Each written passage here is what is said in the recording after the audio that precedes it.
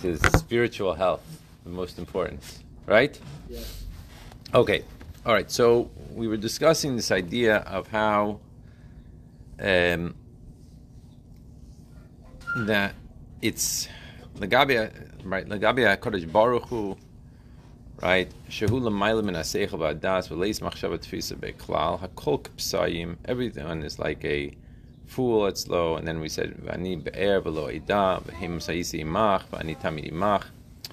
So he says like this: Kalaymar. Everyone sees where I am. First word in the line is tamid imach v'gaymer. Kalaymar. Shebizeh she'ani be'er v'hemois ani tamid imach. V'lachein afilu kal shebakalim v'poisha Yisrael. We discussed this yesterday. This idea that now he changes the language. Ma'isrim nafsham al kedushas Hashem al harav v'soivlim inuim kashim. Right? Shelo lichbar b'Hashem echad. Now, how many topics did we just say?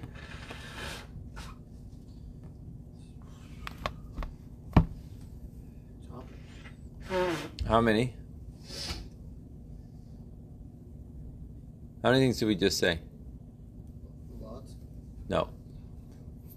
Two. Right. What are the two? That even people who aren't doing the right thing, will sacrifice basically who aren't from, will sacrifice their life for Hashem, and the second one is. Second one is what? That's right. That was the first one. What's the second one, Isaac? Help him. No. What's the second one? Weren't paying attention. Oh, it's on tape. Sorry. Scratch that last point. Isaac was always paying attention. Okay, go ahead. I know, I see a lot of things too. Two points. Two main points. Number one, that they're willing to do Mesiras Nefesh. Point number two is what? No, that we're going to discuss also. But second point is that they're willing to put up with Soivlim Inuim Kashim. What does that mean? They will suffer hard circumstances? Yeah, basically be tortured, right? Those are the 2 points that he's saying here. Number one, they give up their lives. Number two, that they're willing to be tortured and deal with extended issues, right? Now, having said that, in our discussions on Tanya so far, whenever we bring 2 points, which one is more extreme, the first one or the second one? Second one, right? Almost always the second one is more of an extreme point. Does that make sense here? Yeah. Why?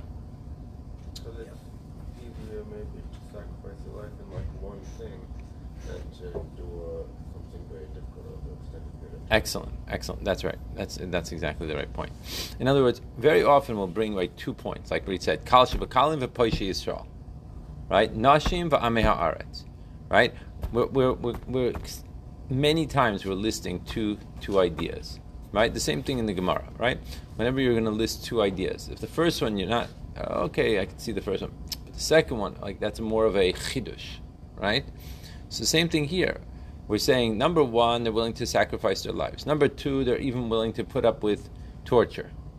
So at first glance, when a person looks at that, they think what? That doesn't make any sense. It should be the other way around, right? They're willing to get tortured and even give up their lives.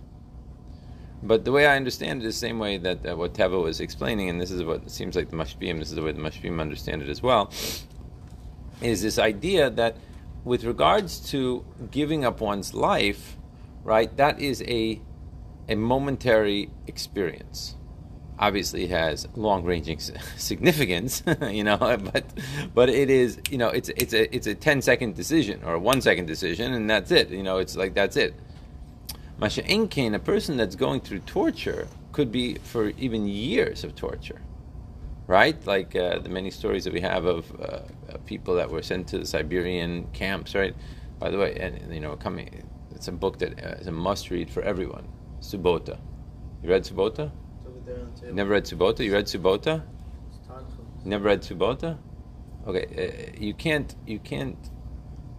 just can't be without having read that book, right? You have to read that book. That's the assignment from now until El Zman. You have to read that book. It's a book that will change your lives. without a doubt. Now they just came out with it in English again. Thank God, after 20 years. Right? I remember I actually bought a whole bunch of copies of it 25 years ago. Right? And then they just disappeared. And what happened was I would share it with people that they should be able to read this book, and I would never get them back until I also didn't have. But now they recently came out with a new copy of it. They made it again. It's kedai that everyone has to read this book. It's a book basically about Reb Leizer Nanis, right? Who wound up living in Siberian concentration camps for 20 years. And he never broke Shabbos once, never broke Yontif, never ate non-kosher, and talking about his unbelievable stories of how he managed in that situation. Just, mind-boggling, miracle after miracle of how he lived through it. It's just absolutely the most incredible story you'll ever read in your life, for sure. And it's all true. And, basically, when he first came out with the first English version, right, or whatever, before the Rebbe told him that he has to write the book, but he told him that he has to change the names. He has to take out all mention of Chabad Chasidis and Chasidis Bechlal and whatever, and he shouldn't have his real name. So he writes it under a pseudonym of Avram Netzach. And then he said that people will not believe after, so you have to cut the book in half. So, because it's so far-fetched, basically. I mean, you couldn't make this stuff up. I mean, it was just unbelievable, about how he was exiled one time into an island full of Nazis, and he had to survive that. It's just one crazy story after another crazy story. It's just nonstop. But anyway, I'm not going to give it away anymore. It's Kedai. It's something. The second one, What? Well, the second time you printed it, he included those stories? No. It's all this. It's the English version is the same English version. Oh. The Hebrew version is a 2-volume book in Hebrew that later came out, that I think is more inclusive of more stories. But even with the stories that they are, it's still unbelievable. It's still 350 pages or whatever it is. And it's just, it's just absolutely mind-boggling, the stories over there. And you could read it for sure you could read it on, you could read it Tisha B'Av, so you get it before Tisha B'Av and read through it the whole day, and that's it. It's just unbelievable story. Anyway, so over there he's talking about, right, the bottom line is for 20 years he suffered. I mean, now he was not he was a great chassid, and, he learned Tamchay Tamimim in Lubavitch, I don't know Lubavitch, but under Reb Rashab, right? I know, so it's a little bit of a, not talking about what we're talking about here, but the point being that a person could wind up living through the torment for years, right? That is an incredible concept. For what? Torment of what? Torment of his life, right? Torture and everything. So the idea is that a person can give up his life, right? But that is a 2-second, a 3-second, a 5-second decision, and then it's over. For someone to live with it day in, day out, right, is in a certain way a much greater chiddush. Now it says al harayv here, and the bottom line is that there is a concept al harayv, because this is a question that usually comes up, that you do see. I mean, so many of the cults, that grew in the 60s and the 70s, and so many of the people that were into a lot of the Eastern things, right? I mean, right, were Jewish people. They were leaders. So if you're going to say, wait, they're willing to, die, not to bow down to a statue, well, there they are, what how does that work? And so the way it was taught to me was that this whole situation, right, works when it's something that is, so to speak, klape you, against you in a certain way. In other words, if you're going out to find, this idol, in India somewhere or whatever it is, so obviously this is not going to trigger necessarily this nuclear energy that you have inside of yourself, because you are embracing it as opposed to it being thrust upon you, right? Or being in a situation where it is a situation where you are being challenged about your Yiddishkeit.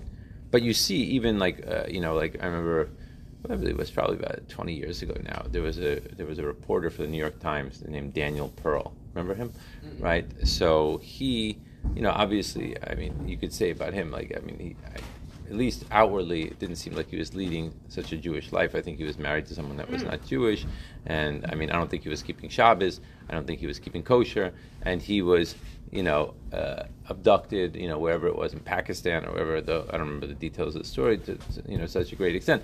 And what were his last words? I was born a Jew and I'm going to die a Jew. So here's a person who clearly was not living a Hasidic lifestyle in Bnei Brak or something like that, but this is in our age. This is something that happened recently. This is something that, you read about the stories in the Middle Ages, you read about the stories in the Holocaust, you read about, story after story after story. Here is a person that is someone from our 20th century, 21st century, whatever, that you see clearly that here's a person that was not. It wasn't that he was against. I don't think he was like someone that is against Yiddishkeit, but it certainly wasn't a monumental thing that was changing the way he lived his life, right? I think culturally, probably he was, he may have been very Jewish, from what I understand. I don't know, but the point is that there is a case that clearly that something rubbed up against him, right? That is a perfect example of exactly what we're talking about here. I don't think you would call him a Poisha Yisrael, for sure not. He wasn't against, you know what I mean? But he wasn't 100%, it just wasn't actualizing. It's probably, the Rebbe would probably say about someone like that, he was a Tinach Shenishba, right? A baby that was taken away when in his youth, whatever. The point being, though, however, he made an unbelievable Kiddush Hashem with his life at the end of the day, right? This is what wound up happening, B'poyal Mamish. So that's the idea that we're saying here. So even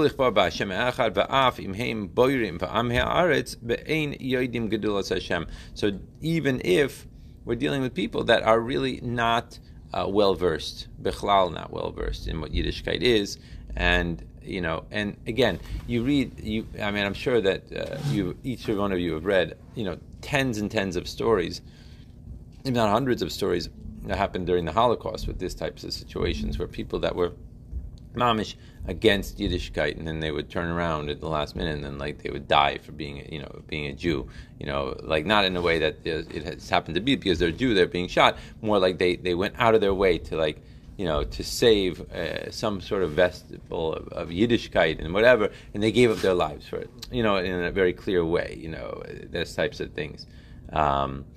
It makes no sense, right? What does it mean, lachpo Hashem? To deny that Hashem is one, right? In other words, bow down to the statue, or become a non-Jew, become some other religion that throughout our history. I mean, that was thrust upon us, literally, countless times, where people were forced to bow down to the to this statue or to this cross or to this whatever, and they were told that if you don't do it, we're going to kill you, and they said okay. Famous story of, the most famous story, or one of the most famous stories of that being, even to the extent of Hannah and her 7 sons, right? During the times of the Hanukkah story, where you have even a little child that the king himself is saying, look, I know you're not going to bow down to the statue, but I'm just going to put my ring on the floor. Just pick up my ring, so that way it appears to be that you are, in some way acknowledging, you know what I mean? This deity, this fake deity, I should say, and I won't kill you, right? That's the version of the story that we have, passed down for whatever it is, 2,000 years now, and and even this child was like, no, I'm not going to do that, and that was the last of the 7 sons that was killed, right? You're talking about a little child. It doesn't make any sense, but nevertheless, this is that power that we have inside of us. That it has nothing to do with how much a person knows or doesn't know. I mean, that's just not a part of the whole story here. V'gam b'ma'at yodim ein mizbainim klal, ve'ein moisrim nafsham b'achmas das v'hizbainis v'Hashem klal. And this is this discussion that we had yesterday. That just like we swing one way, we swing back the other way, which is what Teva. What are we saying here?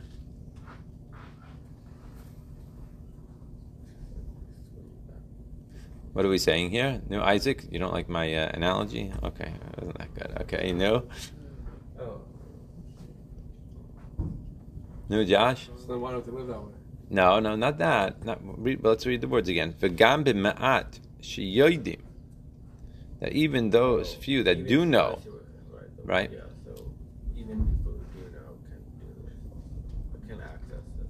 Right. But the main point here, what he's saying, is that even the people that do know, you'd think that they would be focused on their knowledge, right? The reason why they would give up their lives for God would be based on the fact that what? Based on the fact that they're big Talmidei Chachamim. They spent their whole lives learning Gemara and learning Hasidus and learning whatever they're learning, and therefore, they're ready to be mizbainin, and because of this understanding of Hashem, then they're going to give up their lives.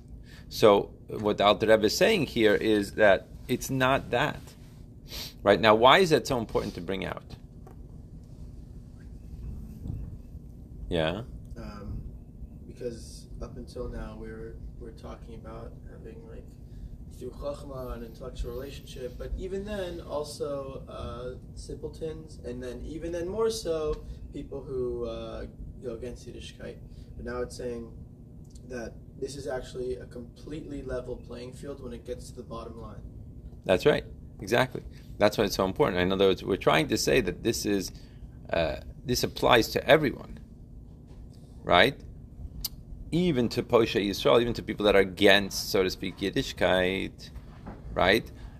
But you would think that, okay, look, when it says it's like by everyone, it doesn't mean that everyone is using this. It means that, look, even by Poshe Yisrael they use it, but like the Talmidei Chachamim, right? We would assume that, okay, they also have it, but really, what are they using? They're using their seichel. They're using their, they spent the last 60 years learning Torah. That's what they're using. So the Alter Rebbe is coming here to teach us that, in fact, that is exactly not true. That's not true. That even the Talmidei Chachamim who spent 60 years learning Torah, when it comes to this situation, it's not the Torah learning that's going to cause them to give up their lives. It's this aspect of the soul that really is triggered, right, which is going to cause them to act this way. So not only that you have it on one extreme, swing this way, right, i.e. the people that are Poshe Yisrael, but even this way, the people that are big Talmidei Chachamim, both of these people, like you said, are playing on an even playing field when it comes with regards to this aspect of the soul. Because it's a totally different aspect and a totally different part of their soul, right, than what they would use for their Yiddishkeit. In other words, this is not about Bina, this is about Chachma. Right? That's the main point here. And therefore, it's really irrelevant whether they're a Poshe Yisrael, whether they're a Katan, whether they're a big Talmid Chacham. It doesn't matter. Because that's not, the Bina is not what is going to make this whole event happen. It's just not there. That's the point that he's bringing here. Yeah. Why weren't they able to have Mesiras Nefesh from Bina? That's an excellent question. Why can't? In other words, your question is, let's throw it back the other way. Well, why can't they? Right? Why, if they have this whole understanding of Yiddishkeit and an understanding of God, right? So why shouldn't that cause them to be able to, let's do Mesiras Nefesh? And the answer is that it could potentially, to a certain extent. But to this extent, right, of literally giving up their lives, it's a question. It's a question exactly how it plays out, right? And for sure, this idea of living with the torture for years, right? In other words, it could be in a certain way that the intellect of this Talmid Chacham could understand this concept, and it could cause him to. What he's saying here, however, is that since he has this aspect of the soul, right, that is the aspect that he's going to ride with. Not necessarily because he chooses to, but it's just this is the way the system works.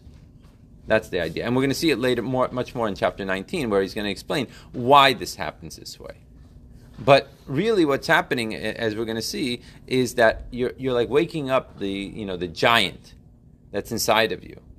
And because that giant is being woken up, it all of a sudden overwhelms all the rest of the aspects of the system that you have in place.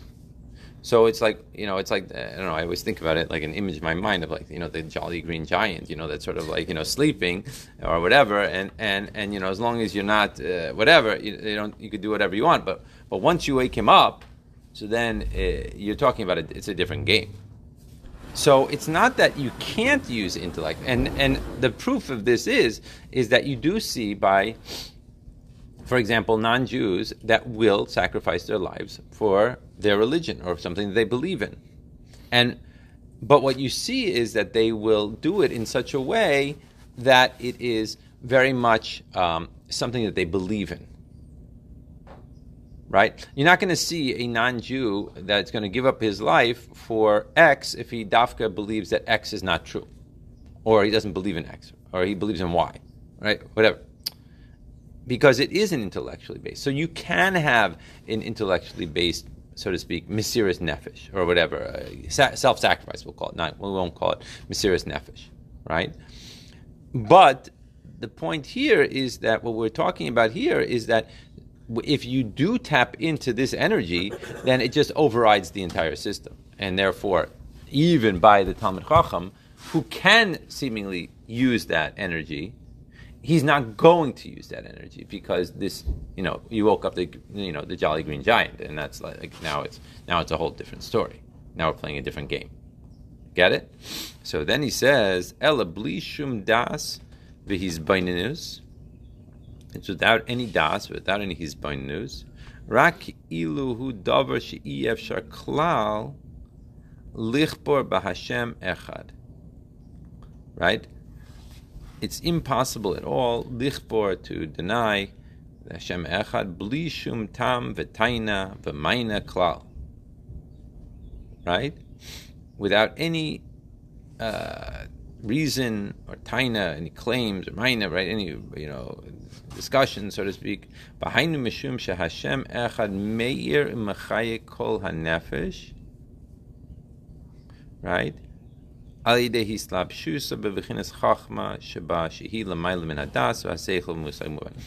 to go back to the words efshar.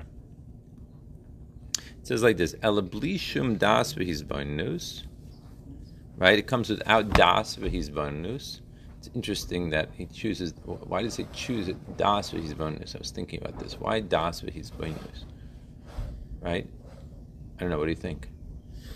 I didn't see it. I didn't see it written anywhere. I'm just thinking Maybe he's referring to like the action of das. Maybe.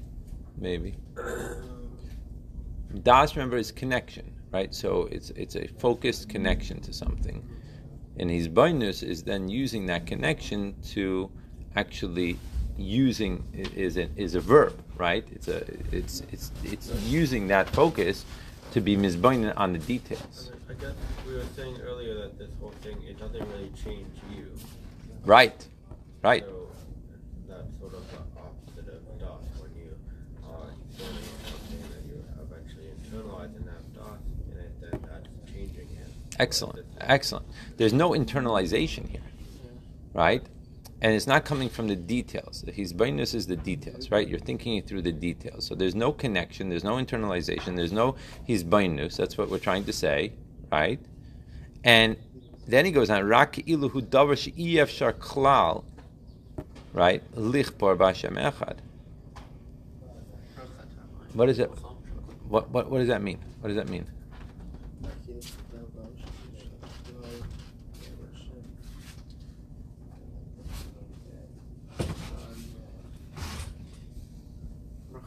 Yeah. It's saying, I guess it's furthering how that like what becomes heightened in this time is the fact that like your attachment to Hashem becomes so like revealed to you that becomes your reality. That I am attached to Hashem and I want to stay attached to Hashem, and there's nothing that'll stop me from that. And maybe previously that idea didn't exist, but now that idea becomes like at the forefront of our minds, that we have this attachment and I don't want to let go of that attachment. That's true. I like that. That sounds good. Talk to me about your Poshe Yisrael, how this applies to him. Well, you could say that it connects to the dot v'itbonenut, because the dot v'itbonenut, you come with something beforehand, which is the dot, which you previously acquired about the topic, and the itbonenut is, and even maybe if you didn't have a preconceived idea, itbonenut is maybe with your intellect you could still think about it in the moment, but it's saying that I don't know that it's completely without that. So I don't know. Maybe that's how like Poshe Yisrael connect is through a hitbonenut. No. They definitely don't. They're not through hitbonenut. But what is he saying? EF shar klal. Rationalize why it doesn't make sense. EF shar klal. Before they were in this situation, they were like sort of anti-Yiddishkeit. They are for sure. They're anti-Yiddishkeit. So Now, do they want to do this? no. That's the key point. In other words, your typical Poshe Yisrael, if you say, listen, I'm taking a survey, right? Do you want to give up your life for Yiddishkeit? What would he say? No. Jump in the lake. What are you talking about? Like, I'm the guy that's, right? He's saying about himself, he's making a barbecue on Yom Kippur, right? That's the guy, right? So the point being that it's not really it's not a choice. I think that's what he's trying to say here. It's EF Shar. It's like it's impossible for him to deny Hashem Echad. In other words, if you were to give him a choice, let's say 24 hours before this event, or even 15 minutes before the event, or even an hour, whatever it is before the event, he would say, jump in the lake. What are you talking about? But now all of a sudden he's gotten to a point where it's not about him choosing. He's not choosing at all. It's impossible for him to be a different way. That's the point that he's bringing. You following what I'm saying here? Right? I think that's what the Alter Rebbe is trying to say here.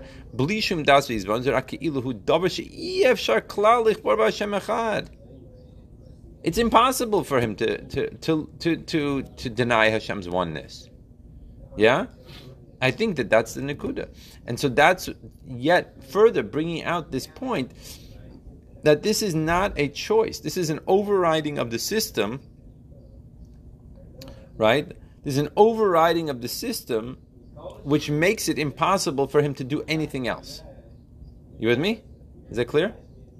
Okay, let's stop for today. What we'll do is, Sunday we're not going to have class.